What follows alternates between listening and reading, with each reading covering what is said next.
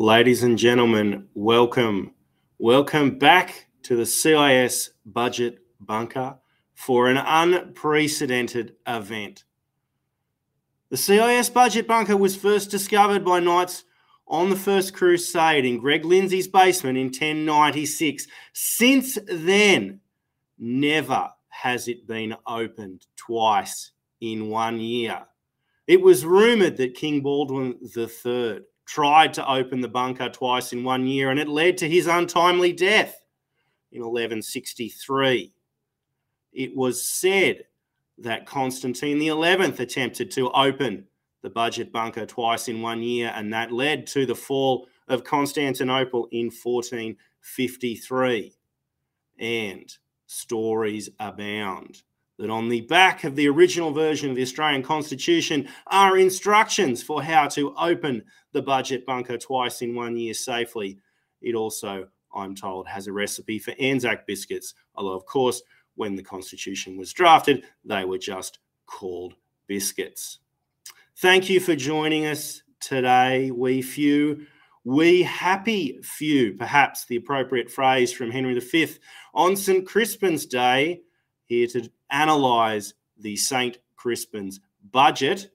I have with me a very special guest from the Australian Financial Review, John Kehoe. He's been studying the budget intimately for a week now, and he is here to give us his insights on this unprecedented second budget. John, welcome and thanks for joining us. Good afternoon, Simon. Terrific to be with you and the CIS. Absolutely. So let's start with your impressions of this budget. Did we need a second budget this year? And did our veritable Henry V Treasurer deliver on St. Crispin's Day? Well, I think the ambition or motivation of this budget was to really set up and identify some of the economic and political challenges that the new government faces, Simon. So they are that spending is running too fast ahead of tax revenues. We have weak productivity, and there's some other challenges coming down the pipeline with high energy prices and the such as well. What this budget really didn't do was actually set about fixing any of the problems. It's more designed to, what Jim Chalmers says, is set up a national conversation and identify some of the issues that might need to be addressed without actually having any ambitions to address them yet. That's sort of been kicked the can down the road to probably next year, maybe to the May budget next year. Look, I don't think there's a problem with having a second budget. It's a new government. They want to set the economic parameters, the new sort of forecast and inflationary environment. So I think it's helpful from that perspective to start talking about some of the challenges and the issues. But the real big test, of course, is going to actually be dealing with them. And the new government has not really tackled that yet. I think they want to try and build a bit of a narrative and public awareness for some of the difficult decisions they may have to make. So why don't we start with some of those challenges, and then we'll get to what the government actually did. In your piece at the end of last week for the Financial Review, you talked about the NDIS. We were told in this budget that the NDIS will potentially, by the end of the decade, be the largest single government spending program. Now, my then colleague Andrew Baker was warning about the cost blowout in the NDIS in 2012. If anything, of course, things have gotten worse. But can you explain just exactly how big a challenge the NDIS is to the budget? Yeah, look, the NDIS, for want of a better phrase, is out of control in terms of the cost. The original cost envisaged by the Productivity Commission at the full scheme's maturity was about $13 billion a year. Then it became about $22 billion a year. It's projected now to rise to about $52 billion by 25-26, and it's growing at about 13.8% a year, and it's projected to hit almost $100 billion by 2032-33 in a decade's time. So it's costing a lot more than anyone envisaged. And there's really three big cost drivers of it, just to lay out what the facts of the situation are. One, people who are going onto it aren't coming off it like was originally envisaged. Originally, it was envisaged people might get onto it for a short to medium amount of time, particularly those with sort of less severe disabilities or challenges, and we'd invest in them, they'd improve, they'd become a bit more independent, and maybe they'd move to other support programs that are less all-encompassing. Two, children, a lot more children on it than we realise, and largely this is autism. A lot of people on autism are now coming onto the NDIS of different severities. About 1 in 3 participants overall on the NDIS have autism now. I'm not sure that was originally envisaged when this program began. And 3, the other big cost driver is people. You're not eligible to be on the NDIS if you're 65 or over. You can't join the NDIS. But if you're already on it, and say you're 64 and you turn 65, you're eligible to stay on it. And a lot of those older people are staying on it because it's so much more generous than the aged care packages that the government provides for home care packages, those sort of things. So they're the 3 big cost drivers. Worth pointing out, it's not means tested. There's no co-contribution. It's uncapped. Unlike a lot of other government support schemes as well. So it is extremely generous compared to the other government supports that are out there. And it's quite arbitrary about whether someone qualifies or not, because the definitions are all a bit fuzzy. Well, that's right. And so, I mean, one of the biggest problems with the NDIS that was obvious from the very get-go was that the NDIS cohort at the time, I think it was estimated to be about 325,000, was less than half the number of people who were then receiving disability support pension. So not just including those kids with autism. And we saw, for example, the Adelaide trial site, which was designed to sort of test some of these assumptions about the NDIS, ended up enrolling no one but children with autism who were outside that initial scope.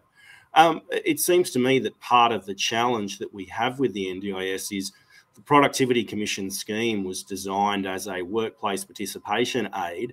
The aim was to get people into the workforce and therefore off the DSP. We're not seeing any of that. But the scheme was sold as, here's a way to provide dignity to people with a disability. And how do you say that only half of the people on the DSP deserve dignity? And then if you open it up to everyone on the DSP, plus kids with autism, plus people who are over the age of 65 or 67, presumably it's going to raise with the pension age, they deserve dignity too. But then you start looking at a cohort of 1 million plus at a scheme that was very expensive when it was designed for 325,000 people. Yeah, now there's about 550,000 people on, and that's projected to grow to over 800,000 people by the end of the decade. And worth pointing out, a lot of these projections and forecasts keep getting eclipsed too. So there is some upside risks. You're right. One of the original motivations for the scheme was to help people get back into work and their carers also. But I think the evidence is it hasn't really increased workforce participation. So there are, people that's investing in people, it's improving their lives, probably not to the extent in terms of making them more self-responsible or getting them back into the workforce as people were hoping.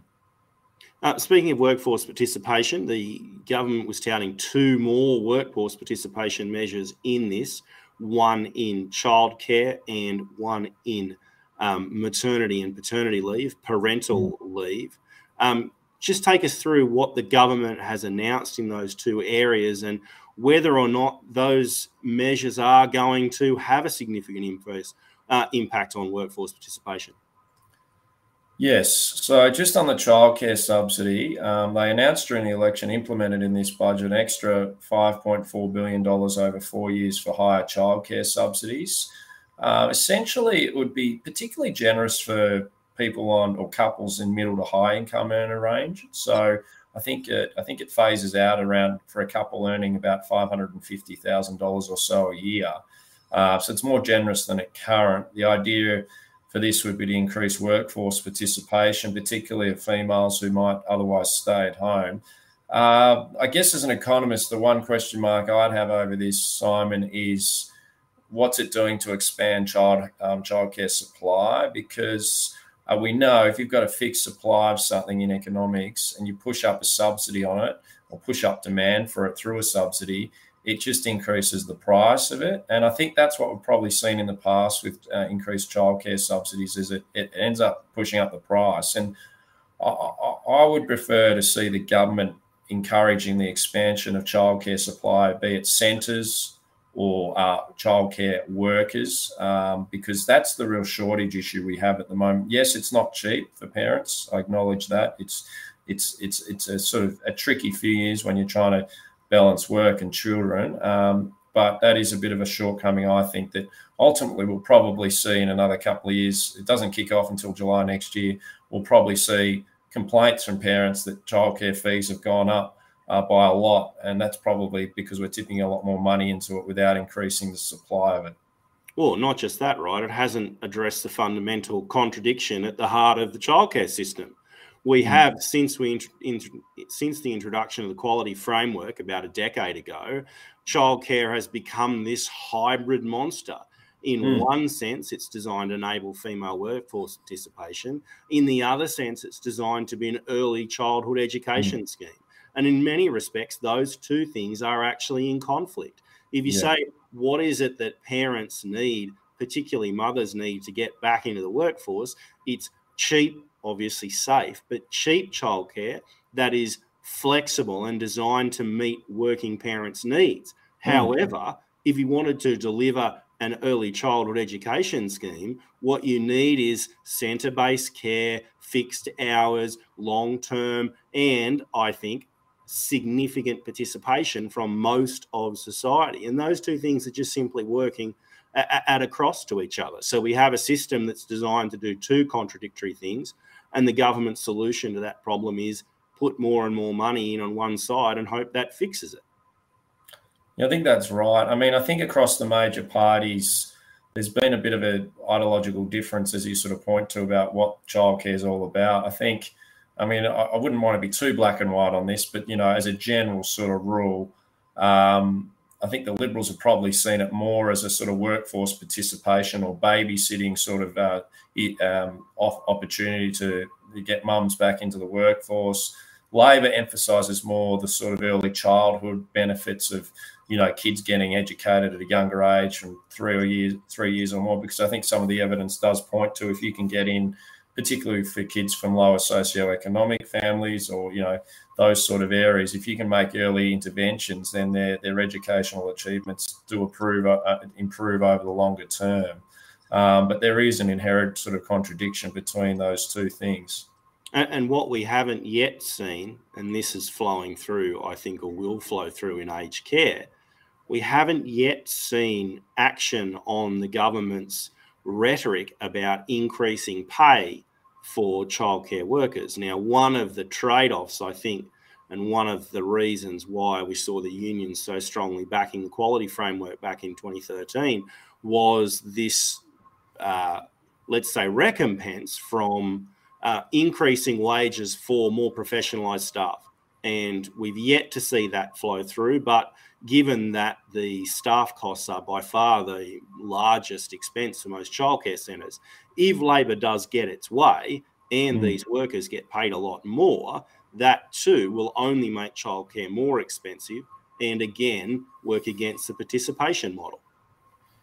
Yeah, there's no free lunch in any of this. I mean, I think probably most of us would probably acknowledge, childcare workers aren't paid particularly well. I do have some personal sympathy towards them earning more money at a sort of conceptual level, but then the sort of trade-off of that is that parents are already complaining about high fees. It's very unaffordable. So obviously, if you push up the wages in the sector, that's going to make it less affordable. And again, so there's no easy solution in this. The government, maybe it'll come in and give higher pay to childhood workers as it plans to do in the aged care sector, but that doesn't come cheap either. And then, they're planning to do that in aged care. Does that mean that aged care is going to start to suck workforce employees from other care sectors of the economy too, if suddenly they get a big sort of government mandated increase or government paid increase in their wage. Well, and I think that's probably one of the challenges. I mean, so the budget outlines three priorities. One is this investment in a modern economy, which I think the government probably calls its childcare package and its parental leave package as that investment. Another one of them is providing cost of living relief. I feel like, you don't want to put too much of the boot into the government for this. It's hard for them to provide too much in the way of additional funding because of our inflation issue. But it's not clear to me the government did much at all to provide cost of living relief. And certainly what we've seen subsequent to the budget is the polls say people don't think it did anything for cost of living. Yeah, well, I'm thankful they didn't pour a bit more money into the economy because, I mean, cost of living relief, I think in the eyes of voters out there is probably cash handouts or the like. And that's the last thing this economy needs at the moment with high inflation. We're already getting quite a bit of cash handouts or tax refunds from the previous government's measures. For example, the lower middle income tax offset was doubled, and it's going to flow through for anyone who files their tax return post-July. So a lot of people would have done that recently and now be getting those higher tax offset refunds coming through. So there actually is a reasonable amount of inbuilt support already. I definitely don't think we want to be adding to that in a pro-cyclical inflationary way, given we saw last week inflation's already 7.3%. The Reserve Bank said yesterday it's going to hit at least 8%. So I think it's wise for the government to show spending restraint, not just on cash handouts, but more generally. I mean, I think actually probably the government could be doing more just to pull back from contributing to aggregate demand in the economy at the moment, given that unemployment's very low, inflation's high. If ever there's a time for a government to reduce its footprint on the economy, it's this sort of environment. What did you think of some of those forecasts in the budget? I mean, I think if there's a point that could be made about the desire of the government to have a mini budget in October, it was really about trying to reset expectations from the March budget's very optimistic view of the economy.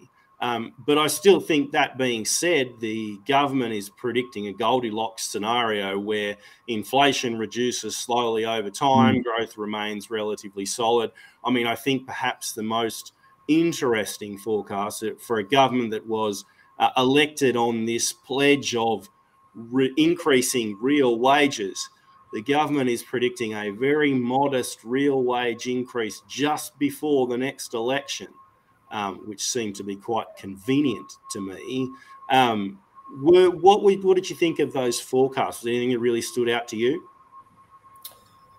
Yeah, look, I think on commodity prices and the budget bottom line into the medium term, they were pretty conservative. I think what Chalmers has done is, if commodity prices end up staying high in 6 months' time, he'll be able to say, actually, I've improved the budget by X billion dollars. So he's certainly sandbagged it a bit, built in a bit of padding to deliver a better budget outcome unless things turn really gloomy in the international economy.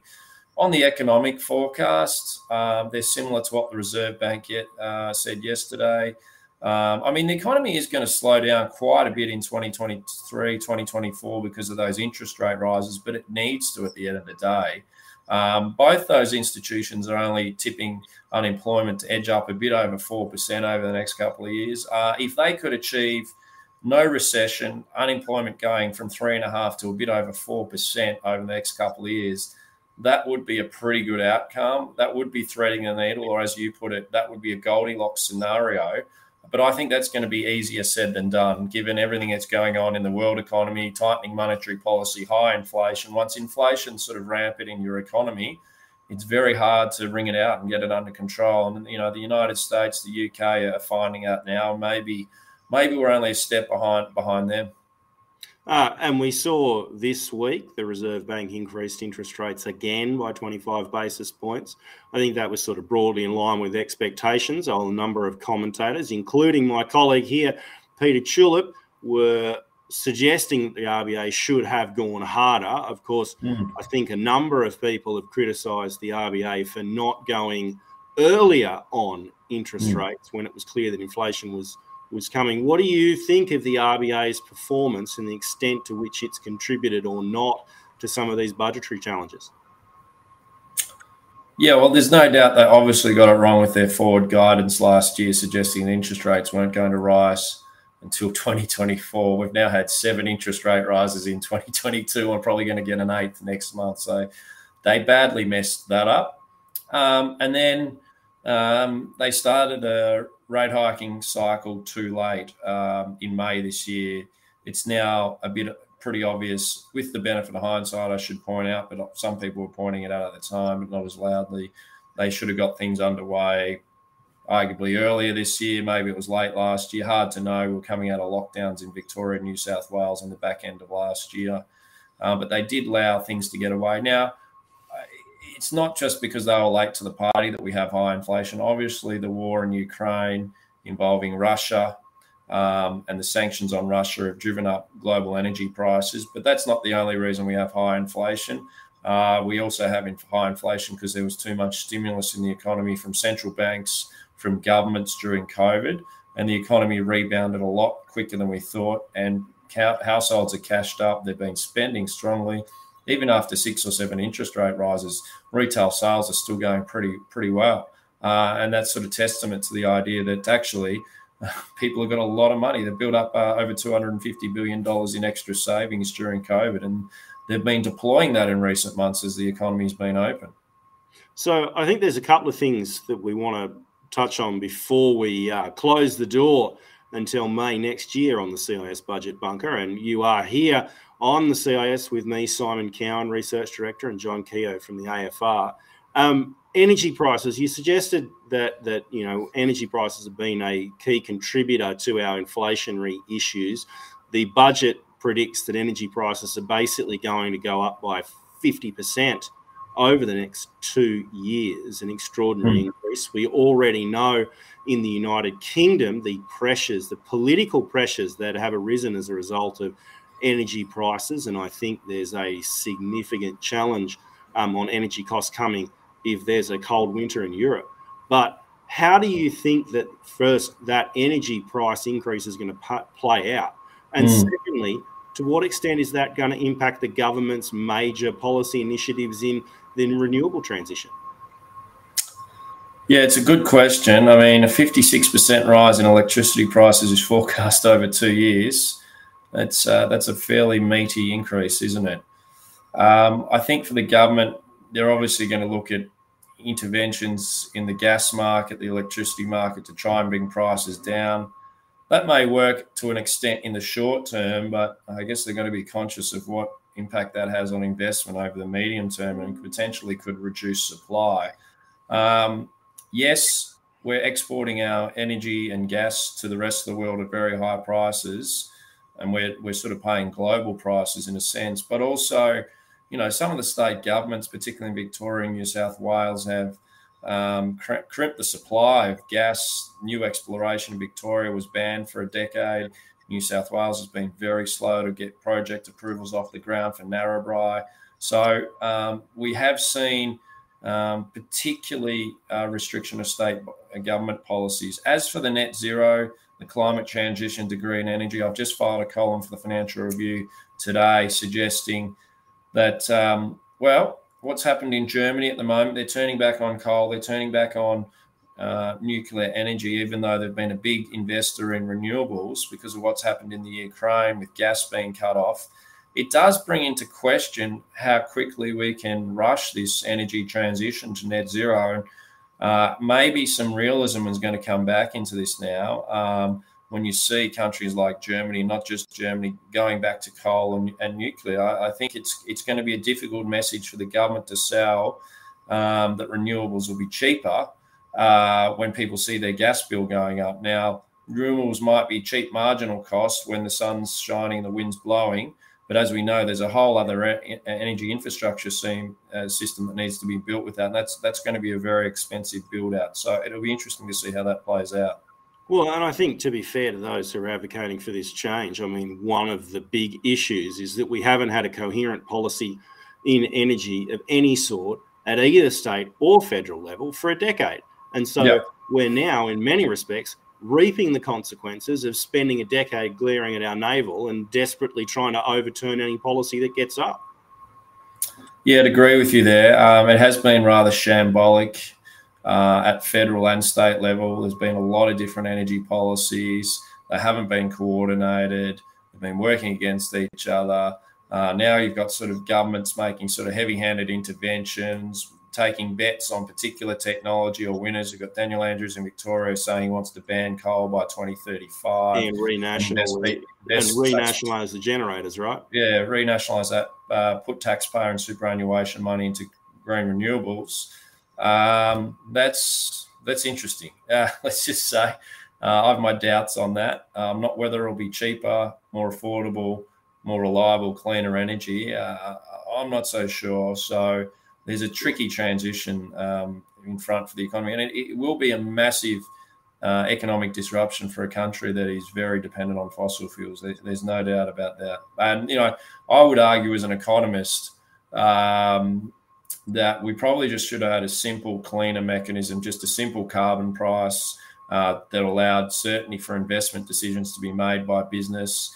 We've put too much pressure on the energy sector to bring the emissions down. And I think we don't necessarily need the world's highest carbon price. We don't need to be out leading the front. It could be something in line with where the world average is at, but it'll probably be a cleaner and cheaper mechanism and give a lot more investment certainty to businesses, as opposed to now governments sort of picking winners, building sort of energy infrastructure themselves. And we know governments are pretty bad at picking losers, actually. Interesting comment coming in from Benjamin Robson. Isn't it likely the phrase "the recession we had to have" is going to be reprised very soon? It's an interesting question, Ben. It's interesting because Jim Chalmers, the current treasurer, did his PhD doctorate on the treasurer who said that, Paul Keating, the recession we had to have. Look, I don't know. I mean, I think Australia, it's plausible we do avoid a recession. The one thing we've got going for us in this country is we don't have a wage price spiral yet like the US and the UK do that's contributing to their high inflation. If we get a wage price spiral, and maybe Labor's industrial relations changes could be a contributor to that over the coming years, that would be hard to avoid a recession then, because I think the RBA would have to raise rates a lot more aggressively, clamp down on inflation, and probably drive the economy into recession. But I mean, hopefully we can avoid it and have a soft landing. Well, one of the things that they do say about Australia is that we have skated by on our luck for a long time. Look, it would be remiss of us here in the budget bunker not to talk about debt and deficits. The Treasurer and Prime Minister are both spruiking the massive reduction in the deficit as a result of fiscal conditions improving. We do, of course, see a deterioration in the bottom line across the forward estimates, and the re-emergence, if it ever disappeared, of a structural budget deficit. Of course, deficits and debt become a lot bigger issue when you're paying interest rates with 4s and 5s and 6s in front of them, rather than when interest rates are 0.1%. What did you make of the rhetoric around reducing the deficit? The government says that it's a priority to get the budget back under control. One, do you believe that that is a priority for the government? And two, what do you think they're going to do about it? Yeah, we do have a bit of an issue in this country because we've got record high terms of trade, which is sort of export prices relative to import prices. But at the same time, we're still running structural budget deficits of, say, around about $50 billion a year. Now, previously, when we had tax revenue at these levels, we were running surpluses of about the equivalent of $20 billion a year or so. So the reason we've got structural deficit issue is because spending's so much higher. I'll just share this just share my screen with you, I think, if I can get this up, just to illustrate this. Can you see that, Simon, the audience there on your screen? No, not yet. You might have to explain that one to us. Okay. Sorry, I'm just attempting to show it. But Yeah, essentially what's happened is there's been a big blowout in government expenditure by about 2% of GDP a year. And just get this up now. How's that looking now? Oh, yes, there we go. So you can see the blue line here on the left-hand side where average government has been around about 25 to COVID. Then we had the huge stimulus hit, but now it's settled back down at around 27% of GDP after COVID. And that's about $50 billion a year extra. And that's because of the NDIS, aged care, health, defence, and interest payments as well. So somewhere the government's going to have to try and close that gap. Now, the government made some very modest savings in this budget. They weren't big savings. And I think ultimately what's going to need to happen is the government is going to either need to cut spending more, or more likely, I think this government's more likely to increase taxes. And when they increase taxes, and it's interesting, actually, we've got a comment from my colleague, Peter Tulip, or at least someone pretending as Peter Tulip. Debt to GDP is projected to remain around 30%. Is that a problem? I suppose my initial response to that would be I would be very cautious about a projection of debt to GDP remaining around 30%, because we've seen a number of projections that it would be stable at a lower level than that, and that has yet to come to pass. So I would be less confident that a budget in structural deficit will remain at that debt level. What's your sense on that, the sustainability long term of some of these things, John? Yeah, I think Peter's talking about net debt there is about 30% of GDP. Gross debt's a bit over 40. Look, I mean, by international standards, it's not massively high. I definitely acknowledge that. I think the issue is more having a structural budget deficit that would perennially be in a deficit for the next decade, but particularly when we've got high terms of trade, record commodities boom at the moment. That sort of situation, you'd expect the budget to be closer to balance or in surplus. And I sort of see the structural budget deficit of being the bigger problem, a permanent structural budget deficit that could, down the track, become a bit of an issue with the debt, particularly in international sort of capital markets becoming more volatile. We don't know where bond yields are going. I think we're going to be paying about $70 billion a year in interest by the end of the forward estimates in about 4 years' time, according to the budget forecast. So I do think it would be better if we had a stronger fiscal position, given the high commodity prices in terms of trade. A debt's not an immediate problem, but we do need to be conscious of it as well, particularly in a sort of small open economy too. And each step that we take further down this deficit path and further down this debt path makes it less likely that we'll see reductions in the tax burden. And already I think we're seeing rumours and movement that the Labor government would really like to either reshape or abandon the stage 3 tax cuts. Certainly they've allowed their allies and supporters in the media and elsewhere to front run a case on that for them. Do you think that there is a substantial likelihood of this Labor government perhaps reprising some of the tax increases that have come before it? Thinking, maybe a resource super profits tax or a carbon tax or, a reduction in capital gains tax benefits or something along the lines. I mean, we've already seen some indications that the government still hasn't abandoned its franking credits obsession. Where do you think the tax increases might come from? Yeah, well, I think there will be tax increases because I don't think this government is prepared to make massive spending cuts that would be otherwise required on the other side of the ledger. I think I don't think the previous government, to be fair to them, I don't think the previous government had the courage to do that either. No, that's true. And look, I think there was something significant yesterday because in the Reserve Bank statement, they said they expect inflation to remain above the 3% top of the band beyond 2024, or to at least the end of 2024. So in other words, 2025. Now, Jim Chalmers has spoken about he doesn't want monetary and fiscal policy to be in conflict. Now, the July 1, 2024, that's when the tax cuts start. Well, I think it's becoming increasingly likely the Treasurer will use that high inflation figure to argue why the tax cuts shouldn't go ahead, or they need to be trimmed down, or they need to be deferred or not as big. I think that's probably a likely debate that will happen. Beyond that, I could also see them looking to broaden other tax bases. Resource tax, maybe not the super profits tax per se on all minerals, but the petroleum resource rent tax. I think they're probably trying to extract a little bit more money out of that. And then you might see a situation, I don't necessarily think they'll go after franking credits again, although there are some things around the margin in the budget around share buybacks, which do affect franking credits. But you might see, for example, I think two that I could conceivably see this government go after are trusts and maybe the capital gains tax concession discount as well. I wouldn't be surprised if things like that come onto the table as well. But probably not franking credits, probably not negative gearing, I would say. I think it's interesting that you raised the point about the Stage 3 tax cuts and the Treasurer's comments.